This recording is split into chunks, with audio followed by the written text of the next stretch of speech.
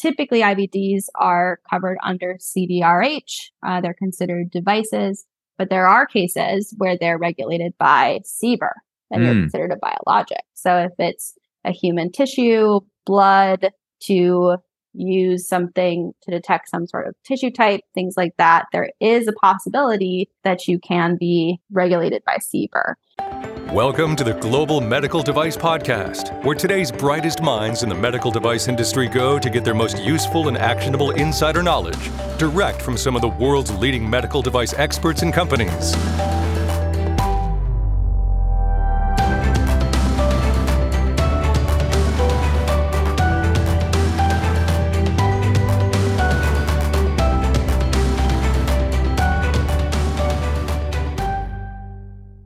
In the world of medical devices, time is usually of the essence. But here's the problem. Traditional product development processes are usually as slow as molasses. They cause delays and they're headaches for companies like yours. Greenlight Guru is the ultimate solution for medtech's biggest challenge. You may be facing lengthy development cycles that drain your resources and hinder progress, but we streamline the entire product development journey. We make it faster, we make it more efficient and less prone to hiccups. By centralizing your data management, automating your workflows, and allowing real-time collaboration, it's all here. It's designed to propel your projects forward. And guess what? Regulatory compliance is built right in. It reduces the risk of costly revisions and ensuring you stay on track. With Greenlight Guru, you're not just developing products, you're accelerating progress, making a difference when it matters most. Don't let inefficiency hold you back. Embrace innovation with Greenlight Guru. Go to www.greenlight.guru to learn more.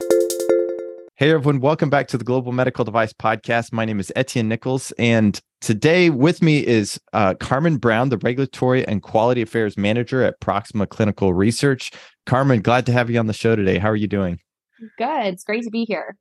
Good to have you. I'll let you maybe introduce yourself, talk a little bit about your origin story, and then we can get into the overarching topic that we'd like to discuss today. Yeah, absolutely. So my background actually originally is in chemistry. I have a Bachelor of Arts in chemistry from a long time ago, and I started as a chemist in a lab in a pharmaceutical company, and kind of made my way through various different quality roles in that area, and then ended up in regulatory at Proxima. And then I actually also have a master's in public health. And kind of through my time at Proxima, developed an interest in diagnostics because they kind of overlap with my chemistry background, and my interest in public health in that space. And so kind of focused my expertise in that area. Very cool. And that's a great segue into maybe the topic that we're going to be talking about today, which is IVDs and specifically considerations. If you think you're an IVD or are pursuing an IVD pathway, let's talk about that a little bit. Maybe we could define some terms as well. So we say IVD, a lot of times medical device manufacturers, they might say, well, okay, you're not a medical device. When in fact, they are considered a medical device. But what are some of the differences that we think about or we should be thinking about when we think medical device and IVDs? So an IVD is a specific type of medical device. Specifically, it's defined as the reagents, instruments, or systems that are intended for diagnosis of a condition.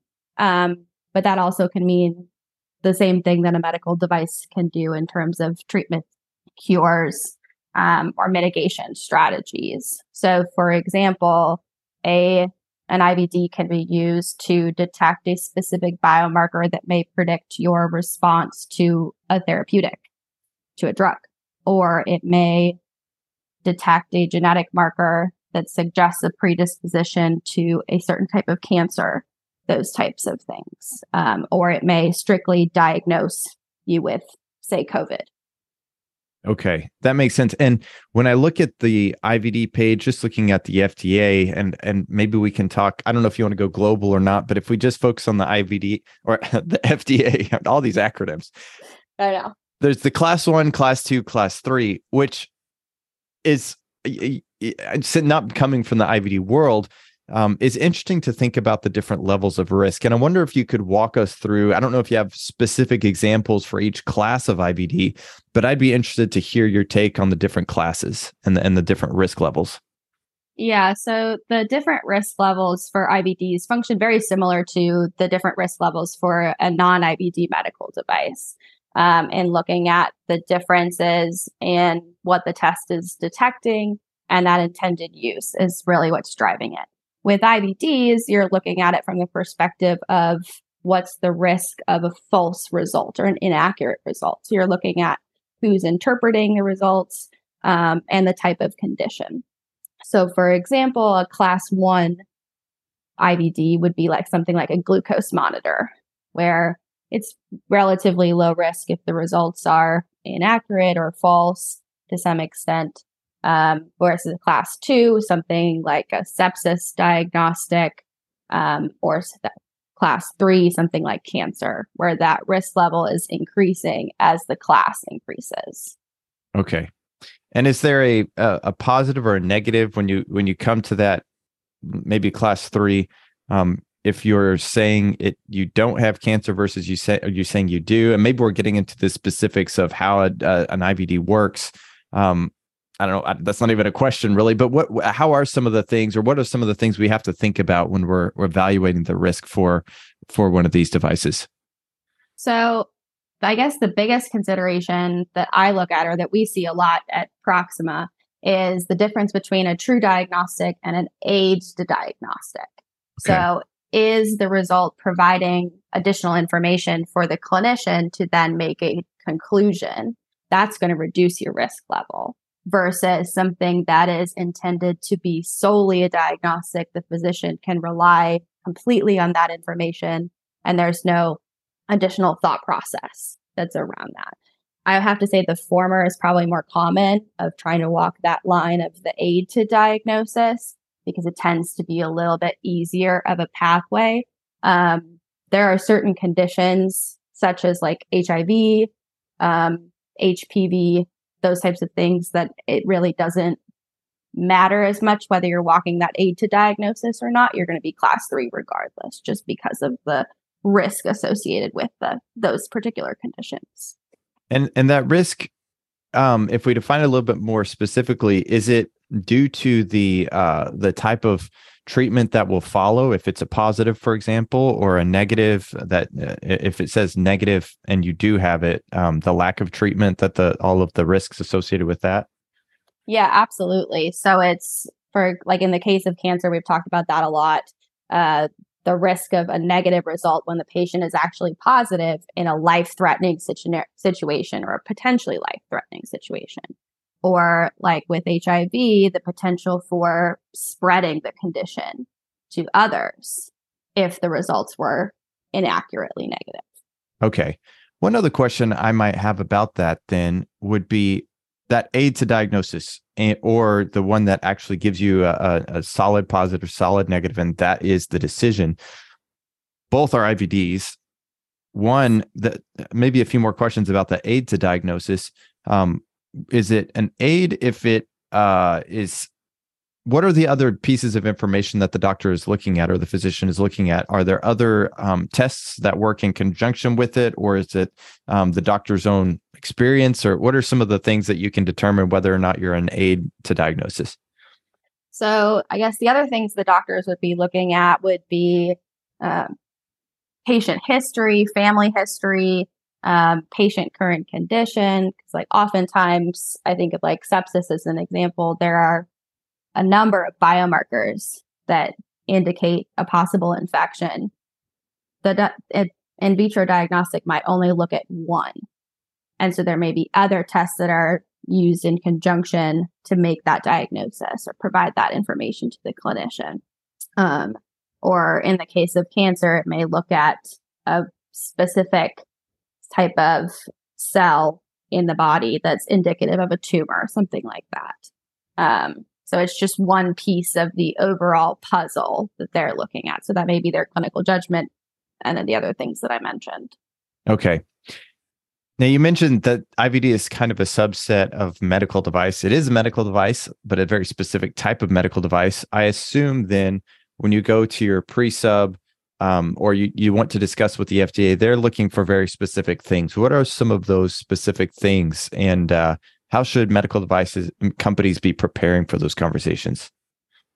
Yeah, so I think it can be looked at as a positive in the sense of like the performance characteristics for an in vitro diagnostic devices in terms of what the FDA is looking to see are a lot more standardized. So they're looking at your specific performance characteristics, your clinical relevance, clinical utility, and then how you developed those. So for analytical performance, they're looking at sensitivity, specificity, accuracy, and those types of things. Okay. I guess it seems very straightforward, but I'm sure there are things that companies just really mess up with, or maybe they neglect. What are some of the pitfalls that you see companies getting into? Oh, that's a great question.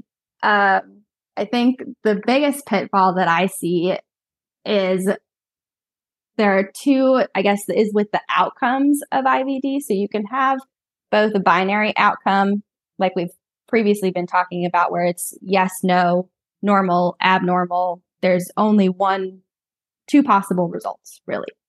But then there's also a push in the space to have these things called multi-band diagnosis, where you're splitting patients into multiple risk categories. So, for example, the device is predicting a low, medium, or high risk of developing a certain condition or having a certain condition. And that's where those performance characteristics can get really tricky. And things like sensitivity and specificity start to break down. So if we back up to maybe even the definition of sensitivity, specificity, sensitivity is how good is the device, or how accurate or how likely is the device to correctly identify a positive patient as positive. And the opposite for specificity is how likely is the test to identify a negative patient as negative. And those two characteristics are thrown around a lot in terms of when you're talking about performance of a device. Obviously, the higher sensitivity, specificity, the better the device. But in a multi-band diagnostic, doesn't really work because it ignores all of the other bands at one time. So you would have a sensitivity specificity for the low risk, assuming that those other bands don't exist at all, which isn't really the case and not the purpose of those multi-bands. So we get into something called likelihood ratios, which is a statistical determination that is really better in multi-band diagnostics in determining the performance of the test. Okay. Tell me a little bit more about the different bands. And I don't know if you have any specific examples, but I'm trying to wrap my head around this a little bit more. Because for the binary approach, the sensitivity and specificity, I love that example. Specificity, let me see if I get it right. Sensitivity would be the likelihood of a positive patient showing positive, specificity being a negative showing a negative. What about those multiple bands? Could you go a little bit deeper? Just trying to wrap my head around this a little more. Yeah, it gets really complicated when you start adding multiple results into a diagnostic. So think about it this way. A patient submits a blood sample for the diagnosis of, or the likelihood of developing sepsis in the next 24 hours, just as an example. And the device outputs a risk category of low, medium, high. Okay. So low, meaning a patient is unlikely to develop the condition in the time frame. Medium, somewhat likely. The doctor is then using their clinical judgment to determine what the treatment pathway is. Do they want to prescribe antibiotics? Do they want to admit the patient? What's the next step? The high risk category would be the patient is highly likely. You should probably take some action. Admit the patient, put them on pressors, use your clinical judgment to determine those treatment pathways. And that's common with multi-band diagnostics. Okay. Now, likelihood, that's really interesting because I assume it's measuring the presence of something in the blood to determine whether or not it's going to get even worse. But how do you do that without a trend, like a 1 point to the second point, and an extrapolation of some sort? Can you expound on that? Yeah, so that actually is a really big common misconception. And I think was really hard to wrap my head around when I first started learning about likelihood ratios. So, likelihood ratios actually have nothing to do with the patient and more to do with the test. Hmm. So, it relates the pre-test probability to the post-test probability and has to do with the test's ability to determine the result of the patient. So, for example, if you had a likelihood ratio of 1, the pretest probability is the same as the post-test probability. So that diagnostic test is essentially useless because it's not going to actually increase the odds or decrease the odds of the patient testing positive or negative, and it's not going to tell you anything. Versus a test that has a likelihood ratio of 2, the post-test probability, so the likelihood of the test determining what the patient is and providing information to the clinician is higher. Okay. So the pretest probability, I'm still trying to understand that. I'm sorry, I'm a little slow today, I guess. But this pretest, No, it's hard. yeah. So what is it actually measuring? And I know this is just one example, but it sounds like this is something that, people maybe run up against relatively often. It's measuring I wonder if you could explain it one more time. Apologies. No, so I think it kind of brings us into like a threshold kind of concept or talking about a specific threshold of how do you define what an outcome actually is in a diagnostic test. And that kind of goes back to that sensitivity specificity is only able to be determined if you've defined a threshold. So in a multi-band diagnostic, you essentially have 4 outcomes, and you'd need a threshold for each of those outcomes. What we typically see is a single sensitivity specificity reported for the device as a whole, which is inaccurate because theoretically they could pick the threshold from the low band and the threshold from the high band to determine their sensitivity and specificity, and you end up getting perfect results, 100% either way, which isn't true and isn't really reflective of what's actually going on, especially in the middle bands. So the likelihood ratio picks those thresholds for you, or you pick the thresholds, and then determines the performance of the test within each band. Okay, so you're going to look at the sensitivity and specificity of the band, the upper and lower limit for the low risk, the upper and lower limit of the medium risk, and the upper and lower limit of the high risk. Is that accurate or?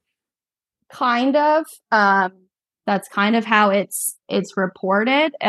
But it really has to do with like business people and businesses wanting to see a really good sensitivity and specificity for marketing purposes. Sure. But it fudges the numbers a little bit because that sensitivity specificity of the medium risk band may not be as good as the low risk band, or you might have a test that's really good at determining that low risk, but they're not as good at determining those high risk patients. And that's a problem that we run into. So it kind of results in some inaccurate representation of the performance of the test. Likelihood ratios are also better at providing the clinician actual information because sensitivity and specificity and those positive predictive values are really driven by the study population and the pretest probability of the patients within that study population. Whereas the likelihood ratio allows a clinician to evaluate the usefulness of the test for their specific patient because they can look at and determine, okay, I know the characteristics of this patient at this time. I can kind of guess at the pretest probability and determine whether or not that test will be useful for them. So it's a more individualized approach, which is helpful. Okay, that makes sense. So when they're starting to utilize this, is there a lot of training that goes on, or are you utilizing things for your testing that physicians are already familiar with, as far as levels of different things in the blood and so forth? Yeah, so that kind of gets us into one of the biggest considerations for that FDA is looking for is clinical relevance. Okay. So what the test is detecting has to be clinically meaningful. So for example, a test that detects white blood cell count is only going to be clinically relevant for things that are looking at infection. It's not going to be important for, say, the diagnosis of diabetes. Okay. So it's really got to be clinically meaningful and something that the doctor is familiar with and providing that information. Okay. So moving away from the way the IVD works, perhaps, and I appreciate your patience in going with me through that.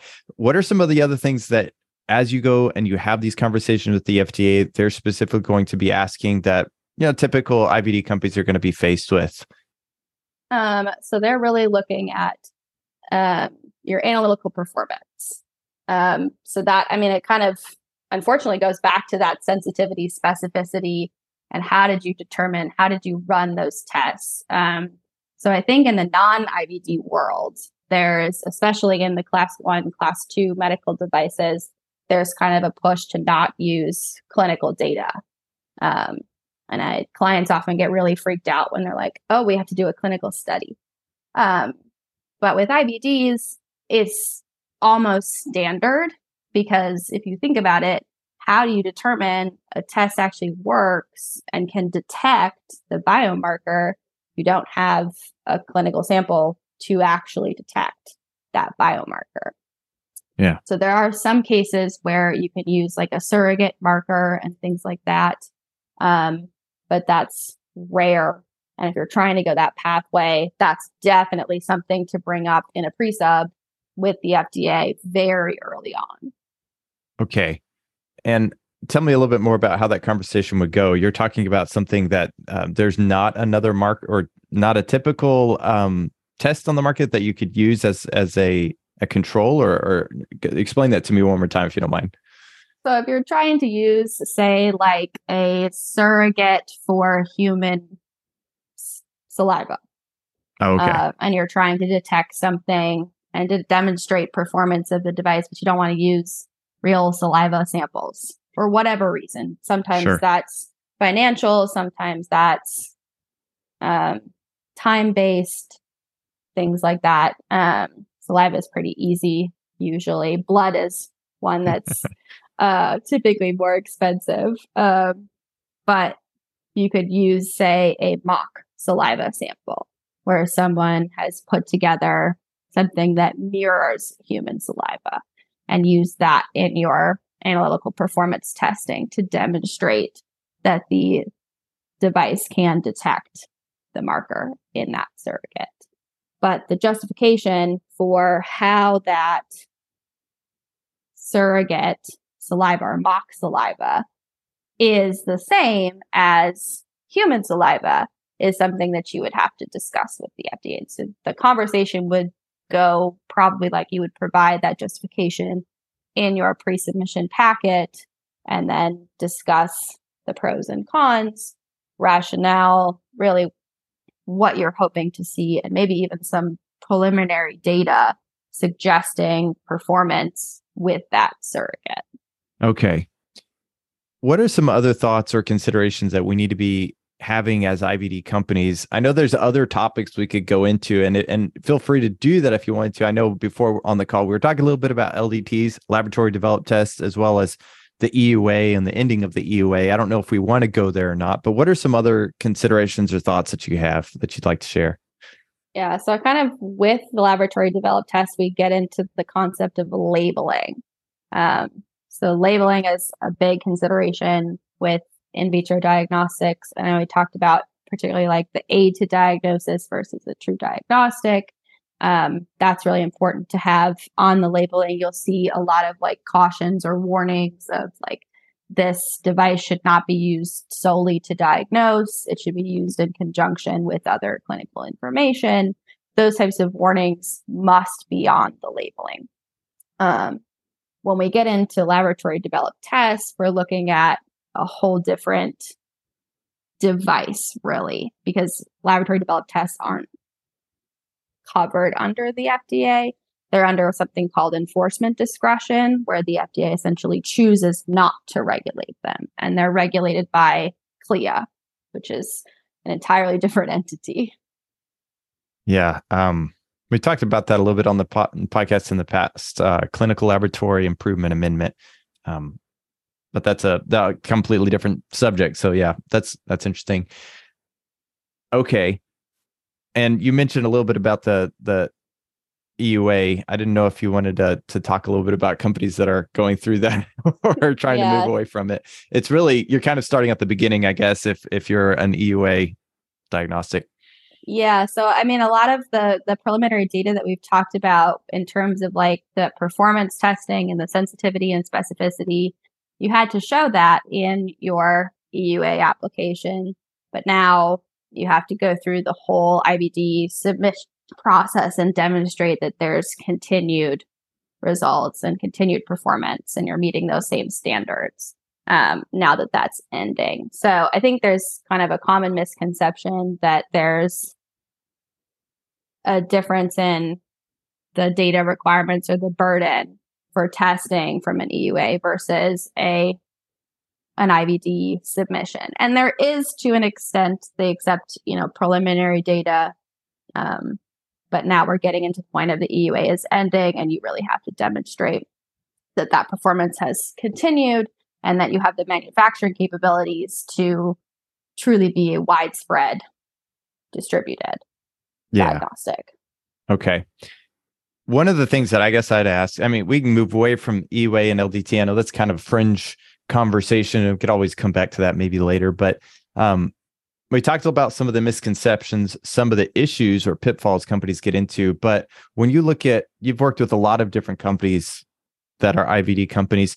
What do you see the very best companies just doing really well when it comes to that submission? Any advice that you have based on those experiences?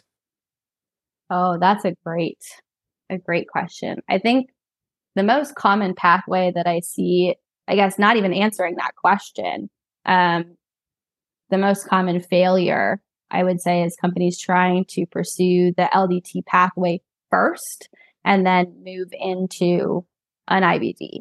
So the primary difference between an LDT and an IVD is an LDT is developed within a single laboratory and tested within that single laboratory. So I gave the example of like the lab develops a specific test in Chicago. You're in California as a patient. Your sample is sent to Chicago for that test and the results are back, versus an IVD is widely distributed and manufactured elsewhere. So oftentimes companies will try to open a CLIA laboratory to get some initial data on their eventual IVD and pursue that pathway later. That can get really tricky in terms of labeling. FDA looks at them as distinctly different devices. It can get really complicated with your quality management system. And it often doesn't actually produce the data that you want.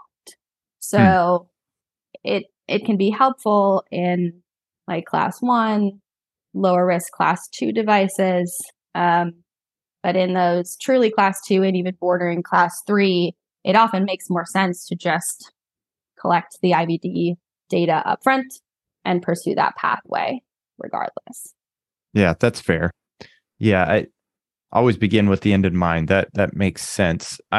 That is interesting to think about the possible negatives of going that other or trying to create an LDT first and then move into IVD. Yeah, I think that the true negative I see in that pathway is what happens when FDA decides to exercise their enforcement. So we look at examples of like Ancestry DNA and 23andMe that were trying to walk the line of they weren't actually diagnosing anything. They were suggesting genetic predisposition to things like eye color, hair color, but then they were also including genetic markers for things like IBS, celiac disease, cancers, and those are more in the diagnostic space, and the risk level has increased to now what's the risk of the user misinterpreting that? And FDA came a knocking and said, no, this is an IVD, regardless of the single laboratory developed test, and forced them to submit an IVD application. So you can run the risk of FDA issuing a warning letter, and then you don't have the data to support an IVD application because you've been working under an LDT and have to do this before you're ready. Yeah. Okay. That's a really good example. I appreciate you sharing that. Very cool. Any other thoughts or considerations we need to have for IVDs? I know you covered a lot of ground, but I'll give you one more chance to dredge something else up. No, I know there's a lot to this conversation. Yeah, I think the other thing to look at is who's going to be regulating you. I think that's something we haven't really talked about and touched on. Typically, IVDs are covered under CDRH. They're considered devices, but there are cases where they're regulated by CBER, and you're considered a biologic. So if it's a human tissue, blood, to use something to detect some sort of tissue type, things like that, there is a possibility that you can be regulated by CBER. So you do have to look at who's you're going to be your reviewer. Is it going to be CDRH? Is it going to be CBER? The other thing to consider is co-development, and that's another scenario we could get into as well. But that could be a whole nother podcast on the co-development of in vitro diagnostics and drugs and combination products. Yes. So that would be pairing with a drug or maybe a biologic to be a combination product. Yeah. So that would be, like, I think I gave the example in the beginning of an IVD used for the detection of a biomarker that would suggest a response to a drug. So if you're looking at, say, a drug for chemotherapy, you're predicting your response of positive or negative, you're likely to respond to this drug very well. Let's use it. Okay. Yeah. Yeah, that is interesting. I am curious. I don't know if you're able to weigh in on this, but whether or not you're typically, obviously with the combination product, you have that PMOA, the primary mode of action. But those almost seem like two different things. Is typically the drug the sponsor in that scenario, or is there a typical situation? I don't know that there is a typical situation because it depends on the development when the partnership is established. So I think of a scenario where, like, a drug trial is in phase 2 and they bring in an IVD that's already on the market. That research use or investigational use would likely be covered under the IND of the sponsor of the drug versus the CDRH of the device. Whereas maybe there is a device that's not yet on the market and still in investigations, it may be covered under their IDE to bring the drug into that process. So there's a number of different guidance on the co-development of IVDs and therapeutics, or even just medical devices and drugs simultaneously. Yeah. Either way, I suppose all of the sensitivity and this specificity and so forth would still be required, even if you're under the sponsor of a drug and so forth. All those things are still required. Absolutely. Absolutely, they are. I think the only difference there may be who you're providing that information to. So it may be the device manufacturer is providing that information to the drug manufacturer, who's then providing it to the FDA, or vice versa. Or you're providing it directly to the agency itself. So, but it's definitely still required, still should be considered. And that's where the helpful standardization kind of comes in. And I guess you mentioned that example of the IVD that's already on the market, and then a new drug is coming along, maybe phase 2 clinical trials, and pairs with this already on the market.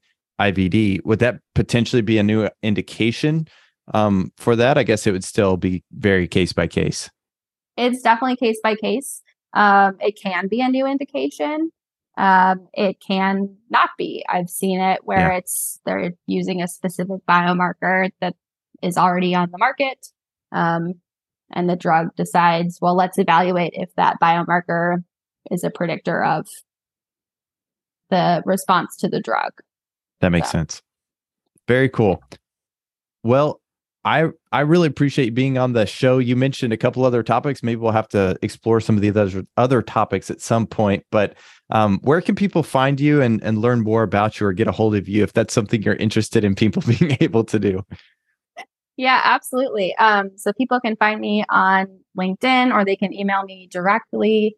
My email is carmen.brown@proximacro.com. You can reach out to me there. Happy to connect, and if people have any other questions. Fantastic. We'll put the links to her email in the show notes and her LinkedIn so that you can easily find her.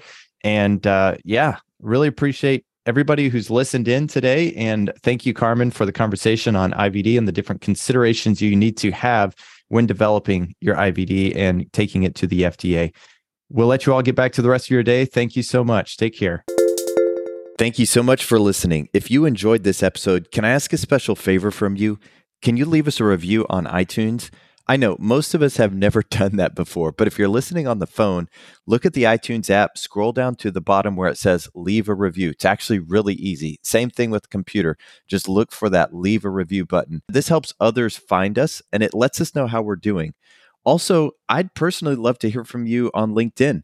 Reach out to me. I read and respond to every message because hearing your feedback is the only way I'm going to get better.